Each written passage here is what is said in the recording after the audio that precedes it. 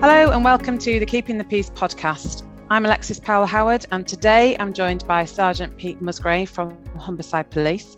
Pete and I have done quite a lot of different pieces of work together over the last few years, and part of that's been in his role within the Police Federation as well. So really looking forward to speaking to Pete today. Hi Pete. Afternoon Alexis, you all right? I'm all right, thank you. Thanks for coming to join me. No problem at all. So this episode is really about response policing and, all the trials and tribulations and wonderful stuff that goes with that. Yeah. You can see these raised eyebrows on a podcast. Just wondered, firstly, if you can give us a bit of an insight as to what we mean by response policing, just for those people who maybe don't know. Yeah, absolutely. So I suppose it's the cornerstone, the bedrock of police work, really. It's when you no banter about that from anyone at all. No, not at all. It's when you pick up the phone, you dial 999 because there's a problem and an emergency. We are the front line of it. We are the ones that will respond to that emergency and come and try and sort it out to the best of our ability. And it's 24/7, it's 365, it's full on, and it's hard work but rewarding work. And so have you always done response policing? Have you had other roles in policing? How long have you been in policing for? So 19 years this year, and it's a relatively new thing for me, really, response policing. So I started life in Grimsby when I was initially posted there as a probationer, as they were then. And we were on small local policing teams. So we did a bit of response, we did a bit of neighbourhood, we did a bit of everything, really, in a close team working on a specific area of Grimsby. And from then on, I moved into more community policing rather than the response work. And then I went into sort of a multi-agency role after that, working with offenders, and did a bit of federation work as well, as you already alluded to. And then was fortunate enough to get promoted, and I've come back to 24/7 policing again, which has been a real eye opener for me. Yeah, doing nights again. I was going to say, is it the shift work that's the eye opener? Yeah, it's a killer, especially at my age. Tiredness. Yeah, it is, absolutely. So when you went into policing 19 years ago, what led you into that path? Why did you choose policing? Good question. I think it probably stems back from as early as 1984. Now, you and I will both probably remember sort of 84. You more than me because you're older than me. Yeah, and it was during the miners' strike. Now, we lived in a little village called Belton on the Isle of Axone with my parents and my sister, and we had a miner across the road who was actually breaking the picket line. So and I don't know how long it was for, but it seemed like an age. We had a police van parked outside outside our lane, outside our house. I don't know how long it was. It seemed like a long time. And me and my sister used to go and bother them, probably, actually, as a 4-year-old at the time, 3 or 4-year-old. I used to go and bother them, and we used to talk to them. They were, and they seemed all right. I got talking to a few of them, as you do as a 4-year-old, and I had a picture taken with a hat and a riot shield and stuff like that. And that's my first earliest memory, I guess, of policing. And yeah, just from there, I always wanted to do it, really. I suppose as I've got a bit older and a bit more mature, allegedly, it's about that public service, I guess, has always interested me, and something I wanted to do. So it's evolved, but that's probably where it all started from many, many years ago. Yeah, from a really young age, actually. Maybe 4 years old is, tiny, really, to have been that curious about what was going on. And if you speak to my mother, I'm sure she's got a photo or two of me with said police officers from that time. And, she was always ferrying them cups of tea and biscuits and whatnot. And yeah, it was, I remember it quite vividly, actually, for a 4-year-old. So how old were you when you went into the police force then? So that's a good question. How old was I? 21, just turning 22, 21, 22. So fresh out of university, and then straight into it. Like I said, posted to Grimsby. Went through the process and yeah, landed there, and you know, and that was it. 19, 20 years ago. Never looked back, I don't think. Although sometimes I do wish. You think, what if I'd taken the left road rather than the right road? We might, you know, it's gone somewhere different. We never know, but yeah. Okay, so when you went, because I know we've obviously knew each other originally from the police fed, wasn't it? And it was therapeutic. We were doing therapeutic work for you, and so again, just give it a bit of an explanation about what the Police Federation is for those people who maybe aren't aware or don't know everything that covers. Yeah, so I suppose in layman terms, the Police Federation is the police union, although we can't call it a union because we're not allowed to join a union, because unions have, if you're a member of a union, you've got certain industrial rights that accompany that. And clearly, I suppose the main one we all talk about is a right to strike. Well, clearly that would be problematical if police officers could do that for the good of the nation. So we don't actually have a union, but the federation is a staff association and looks after all our rights under police regulations. It supports officers in welfare matters, equality matters, misconduct, criminal stuff, a whole range and raft of things that we look to support officers with. That's what we do. So I suppose it's what a union would do, but we're not allowed to be a union, so we're a staff association. And so members, we pay into that like you would in anything, and those subs are used then to fund the interventions and the services that we provide. And so people who are a rep for the police fed, if you like, is that like a voluntary aspect to the job, or is that so you fit that in around the day job? You do, yeah. So if you're a workplace rep, and they're based across the force, both North Bank and South Bank, you think, that's something I want to do, assist police officers. So you get elected into that role, and then you support officers in whatever trials and tribulations come along for them, and that's in essence what workplace repping is.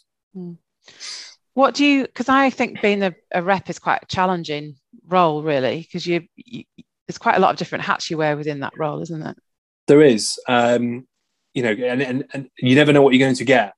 Even within a niche. So if someone comes to you with a misconduct matter, until you really get into the weeds of it and understand it, they're all different. There's all sorts of nuances and things like that. So it is varied. It's, again, in the equality world, same again with things like that. It's such a wide equality covers a massive umbrella of issues. So it's wide and varied. The training's really good, and if people get on board with it and reps, get stuck into it, it becomes really fulfilling and rewarding, I think. Yeah, and I suppose that, having worked with some of the people that you might be repping, yes, it's an important role for those police officers, isn't it? That might be under investigation or whatever. It is because you wouldn't get that intervention without our intervention first. So we need to be able to highlight, take somebody with their issues and know where to signpost them to, or get that intervention and that help. So it's really key, really, in getting them the help that they need, particularly if they've got some real complex issues. I know we've talked about many times, we've referred lots of people to you. We've got some quite complex needs, because at the end of the day, yes, we're police officers, but we are human beings, and we deal with some pretty nasty stuff, and it can affect people in different ways. So we are that first port of call, if you like, before we can refer them on to the subject matter experts like yourselves, really. And I was just thinking that part of your role in response policing, and also the bed rep role as well, both of those, I think you're walking into situations you don't know what you're walking into. So in different ways, but very similar in terms of a theme across both of those areas. How do you manage that? Because obviously, like you said, police officers are human, and I think that's often forgotten when you look in the press. That's not really thought about. But how do you manage that personally? How do you kind of manage whatever you might react to something, or you might feel triggered by something, or whatever? How do you manage that? My day job involves predominantly staff welfare anyway. Yes, I do look after a team, and I ensure we get to jobs and timeliness and all that sort of thing. But actually, the vast majority of it is looking after staff welfare. and making sure that because of the nature of the job they're doing is looking after them. I suppose you're going to say, well, who looks after you then in terms of what? It's like we've had these conversations before, Pete. It's amazing, isn't it? It's like sixth sense. I don't even need to be here. No, you don't. I could reel it off. And it is about having your own support network, either outside of the job. So if you come home to family and friends, or internally, if you know where to go, and I know where to go. Internally, certainly, when I need a natter with somebody who knows how I tick and operate, and I can go and do that. Yeah, I was just thinking, it's almost like having that the tools in the toolkit, isn't it? That you might not need some of that some of the time, but there's times when you do know, and I think it's knowing yourself well enough to know when you need to step into certain bits of support or friendship conversations or whatever it might be. Yeah, that's pretty much it. You do need to know when, because this isn't all the time. This is a minority of the time, but you do need to be aware of when it is becoming an issue and know how to signpost yourself, if you like, or know where to find that additional help, because it is hard work and it's the demand is now picking up. With COVID regulations sort of subsiding a little bit. Our demand's going up. So. And people and officers haven't had that for 18 months or so, 2 years. So they're in a mindset of less demand, and that will now start to ramp up and pick up. So I think I can see more issues on the horizon, I guess, as we move into unlocking, so to speak. You're listening to the Keeping the Peace podcast, produced in collaboration between Oscar Kilo, the National Police Wellbeing Service, and Fortis Therapy and Training. Yeah, and I guess as well, any new recruits that have come on board in the past, couple of years really, that pretty much won't really have had that experience of it being full on. No, and they won't, and it could be a bit of a shock to some of them. I'm not saying all of them, because I would imagine them coming into the policing knowing what it's about 24/7, and all that. But still, to be on the back of a relentless shift and demands going, job to job to job. I can imagine that being a real eye opener for some of them. That's where we probably need to keep an eye on them and how they're doing. Do you think that the police force are kind of more open to that now? Because I know just in the years I've been involved, I've seen a shift in being more aware of some of those signs that might be happening for somebody who might be struggling. Certainly in our force, yeah. I mean, if you talked to me 5-6 years ago, I'd have laughed at you and said, it's pretty rubbish, really. But I think certainly with new leadership and a new ethos around well-being, I think we are improved and have improved massively. Yeah, still work to be done. No two ways about it. But actually, it is a priority for the force, officer wellbeing. So everything from their own personal issues that they're having through to assaults on duty, and there's a whole raft of interventions now that weren't available 4 or 5 years ago. Yeah, so it's kind of more readily spoken about, I suppose, but also there are some more support mechanisms in place for people as well. There's more service options, isn't there? Oh, totally. Counselling, 5 years ago, no one ever heard of it in terms of in the force, or, certain interventions around senior officers, even just making a phone call to you to say, are you all right? Because I heard that was a nasty job the other day. And that can be the chief ringing you to do that, so that would have been unheard of, So we are making great strides into looking after staff. But like I said, still more to be done with it. But it is at the forefront of the force's mind. I'm not saying that's nationwide, but certainly in our force it is. Yeah, well, I'm last week I think Humberside won the mental health award from Oscar Kilo for all the different schemes and things. Second year in a row, I think. Yeah, from what I can gather, incredible. Yeah, which is a real achievement and testament to how we've all come together and tried to provide that holistic response to the problem, which is a problem, not just Humberside, nationally is a problem. So that is recognition indeed, I think, really, for the good work that's gone on. Especially with the year, especially with the year it's been as well, trying to keep those services going and the options open. Exactly. And I with COVID and we didn't have, I'm not saying we had massive absence, but we had challenging absence, around self-isolation and people testing positive and, trying to make workplaces as COVID friendly as possible. Real big challenge, and people working from home, and that creates its own problem. If you're not used to working from home and you're having to work from home and you don't have that support network or whatever, then that presents its own mental health challenges there. So it's testament to that, really. One of the things you said earlier was about that public service and that being something that you wanted to be involved in. And I think most police officers that I speak to, that's something that really drives them, that kind of idea about public service. But people who aren't in the police force don't really understand what that means or what that's about or why it might motivate people. Do you know why, or why does that kind of something that's so important? I don't know. I guess it's in any public sector organisation. It's why do nurses want to nurse? Why do teachers want to teach? What is it? Why do we want to police? I think we're just trying to make society that little bit better for everyone, by dealing with people that are offending. As teachers are trying to educate kids and students and older kids into education, and it's trying to make it society a better place. And that's like really cliche, doesn't it? But there is something about that, trying to make things better, I guess. Yeah, and as a whole as well, it's not just kind of in particular areas, is it? It's the community across the board.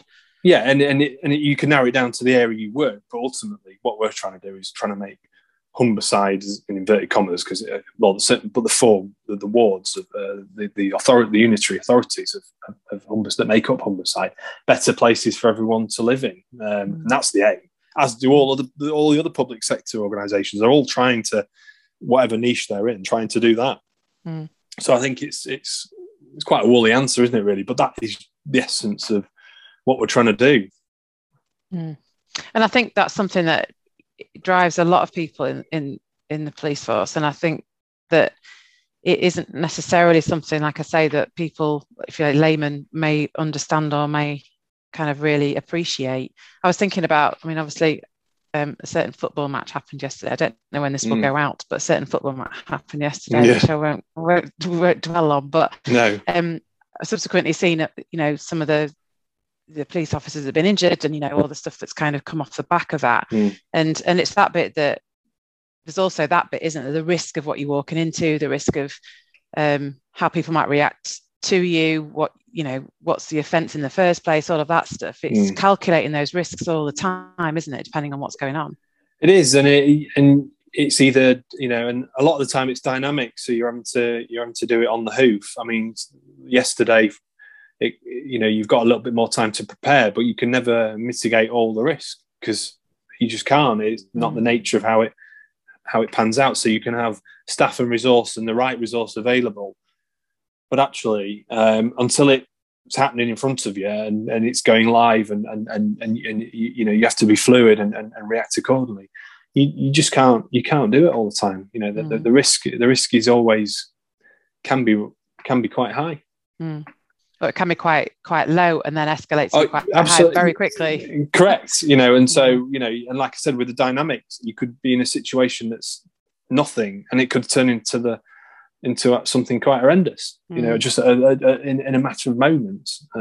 So yeah, we're always having to do that. That dynamic risk assessment, I guess. Which is a challenge. But, so what do you, obviously you've been promoted quite recent, wasn't it, really? Yeah, January time. And gone into response policing. What is it you love about it? Well, it is different. Every job is different. So we are attending incidents, like I say, 24/7.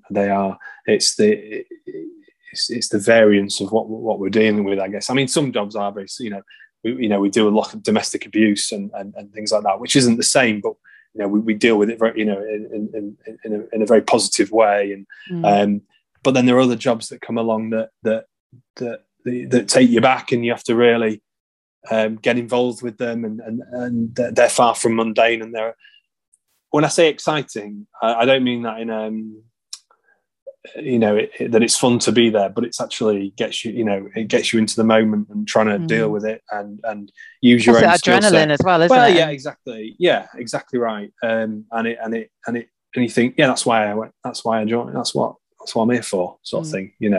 And rather than some of the run of the mill stuff that we deal with daily, that's the churn, if you like, the churn of response policing. You do get those jobs that do give you that buzz, that sense of excitement, and to get a conclusion from that. That's what I was just going to ask you, actually. Yeah. Is there kind of, the conclusion is almost like the achievement of the job? You know what I mean? Like you've seen it through to the end, because some of that stuff you'll never know necessarily what the outcomes are. I mean, exactly right. I mean, we don't get to deal with a lot of things to conclusion, but actually knowing that we've done our little bit in that cog to make that person's life better, or whatever we've done to help, there's a massive sense of satisfaction for me, and if it's an officer I supervise, I still get that same sense of satisfaction that they're doing a good job, and I tell them that I would say that's a good job, that they've made a difference there, and then that's repeating across wherever you work. That's going on daily. You just don't hear about it. No. It's happening all the time. Yeah. And it's good. I mean, like you say, when you're managing a team of people, it's great to be able to kind of have that. I was thinking about the difference between vicarious trauma and kind of almost vicarious pride. Like you take that pride on the fact that massively. They've done a good job and they've had a good result. Yeah.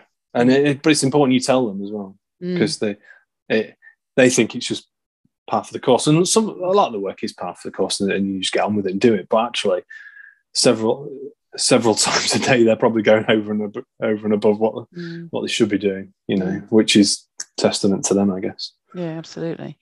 So what is it you find most challenging about this particular role? And then I guess the other question is around the FedRep role. What's most challenging about that? I guess with response policing is that well, at the minute for me is fear of failure, because I'm not new not new to the organisation, but I'm actually new to the supervisory role, if you like. So I'm trying not to mess up anything that I do, working really hard every shift. trying to learn and get through it, and become more experienced and whatever.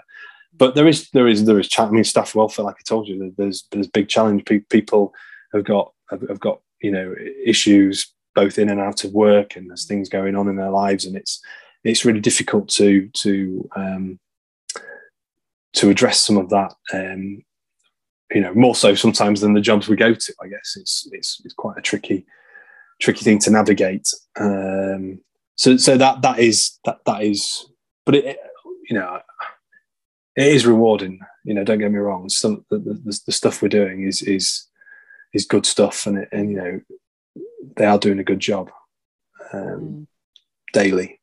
Yeah, and you're right. It is a challenging job, isn't it? And but it's also those, like you say, the hats between what's happening at home or private life and what's happening professionally as well, and how. Because I was just thinking that we work in lots of different sectors at Fortis, and so some of the patterns that we see, I don't know, say in the chemical plants or the construction industry and that kind of thing, it's quite similar in that they're having to kind of switch off one thing in order to focus on the other. So usually that's private life or what might be going on, or worries about somebody or something or whatever, and trying to focus on the job in hand, if you like. But I think with policing, it's that you can do that for a certain amount of time, but it's how that kind of starts to seep through in some ways.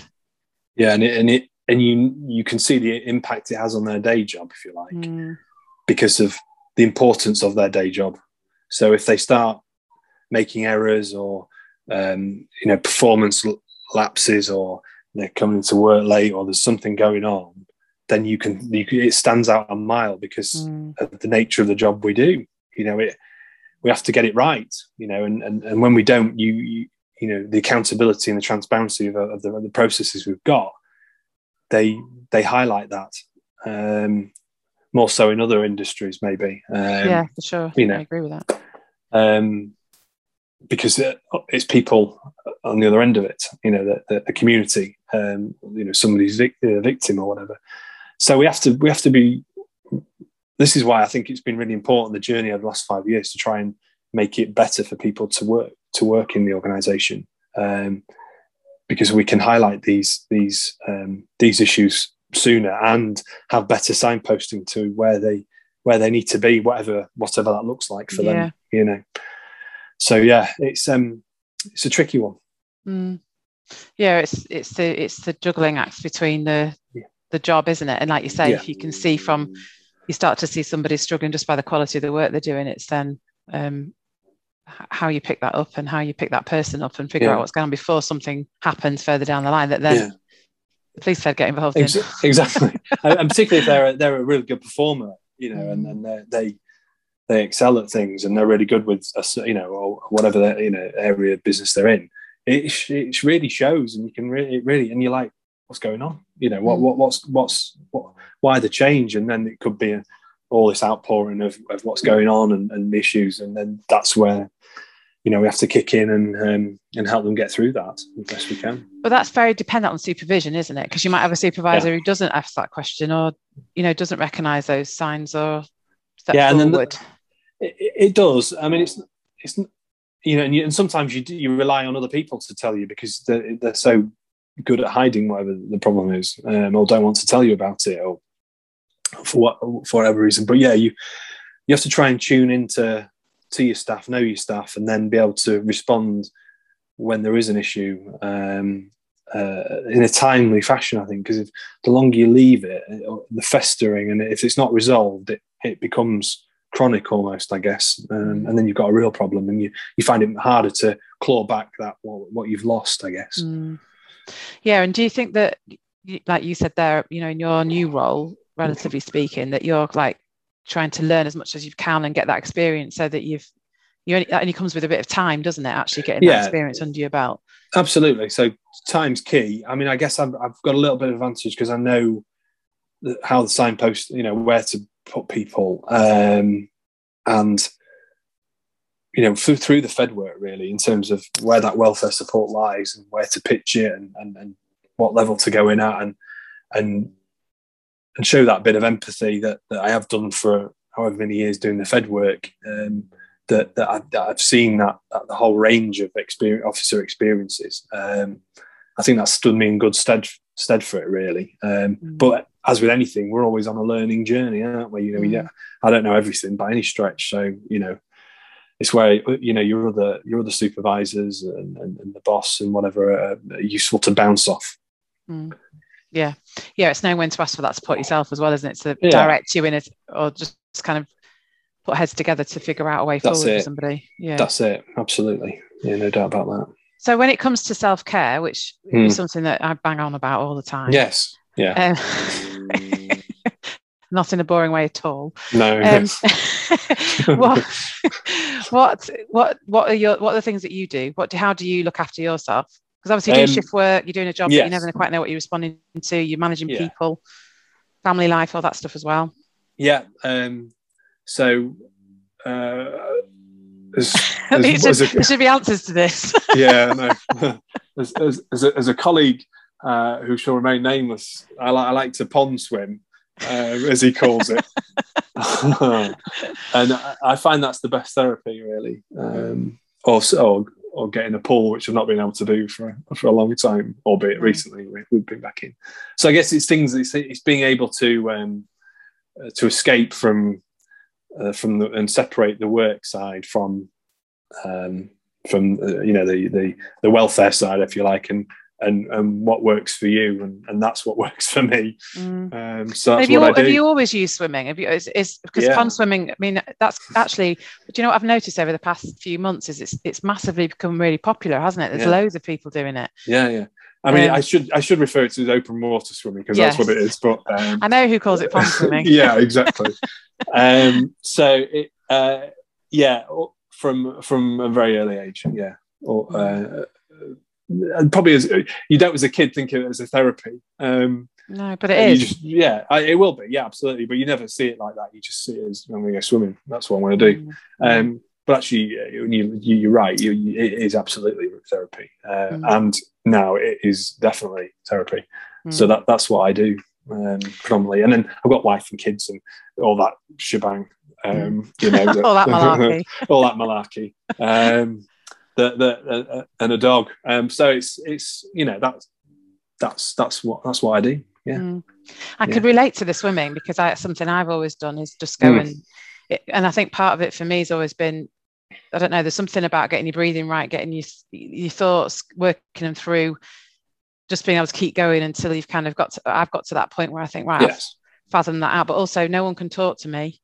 No one else can be involved in that. It's quite, it's absolute headspace really in some ways. And it for both open water and pool, certainly open water, it depends on where you are, but you shouldn't be alone because it's not good to swim alone in open water, but you can take your head off in a natural environment. And you know, I've swam in various beautiful lakes, you know, Loch Lomond, you know, all that sort of thing. So you're in this amazing area, you know, and it makes you feel so much better, and the water's cold, and you can just take your head off in inverted commas. And same with the pool, because it's not as good, but the monotony actually, I quite like the monotony of that sometimes, up and down, up and down, up and down, up and down, and that's what you're doing, and you're not thinking about other things. So I fully recommend it to anybody who wants to give it a whirl. I'm more than happy to take anybody out in a pond. It's interesting because I was just thinking, actually, of all the people I've spoken to in the first series and this series, no one's mentioned that as something that they use, but it's definitely something that I think is becoming, I don't know, I think it's that bit about kind of being back into kind of nature and what's going on around you, season changes, you know, all of that stuff. It's very grounding, isn't it? And exactly, and you know, you've got an ambassador in the Westerly Club that does that anyway, haven't you? Vince, who does sort of the paddleboarding stuff, and you know, I've seen, you know, on nights we often go down at sort of 4 a.m. when the sun's coming up, and there's paddleboarders out on the Humber and already, and I get it, because the sun's coming up, it's a you know, crisp morning, and they're out, you know, and they're paddling along, peaceful, a bit soft, not actually getting in the water, but you know, can't have everything, can you? Well, you know, they're thinking about it. Yeah. Get yourself in. Yeah, but I get it. I do get that. I get it. Yeah, and I think, I mean, yeah, it's definitely growing, and it's having your thing. And I was just thinking there as well, that movement side of it, the transition from work to home and vice versa, you know, it's that kind of stuff as well, isn't it? And having something which, you know, you can just go and do as and when you want to as well. I mean, open water swimming, I know it's dependent probably on absolutely how freezing it is, but yeah, depends how hardcore you are. Yeah, I'm not hardcore in terms of, if it's the depths of winter, I won't be going to Loch Lomond and swimming in that, because it's about 3 degrees. But you know, I've been in it when it's 9 or 10. You know, I'm semi fair weather, I guess, if you like. But actually, it's so good for your physical and mental well-being. You know, certainly challenges that I've had in my life have, you know, that has been a real escape from that, and being able to do that, I've found it a real positive. You know, and it. I feel fortunate that I can swim, because I love doing it. Yeah, absolutely. Yeah. Okay, well, it's been fantastic to talk to you and to be able to grab a bit of your time. Pleasure. In your busy schedule. So thank you for coming to talk to me. No problem at all. And like as you said, if anyone's interested, if they're in the Humberside area and they're interested in knowing a bit more about any of that, you'd be happy to speak to them. Is that okay? Oh, more than. Yeah, absolutely. More than happy.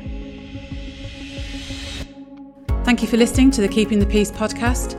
It's available wherever you listen to your podcasts, and if you subscribe, you'll be notified of the next episode as soon as it's available. We'd love to hear your feedback and ideas for future podcasts, so please do comment or get in touch on our social media platforms for either Fortis Therapy and Training or Oscar Kilo.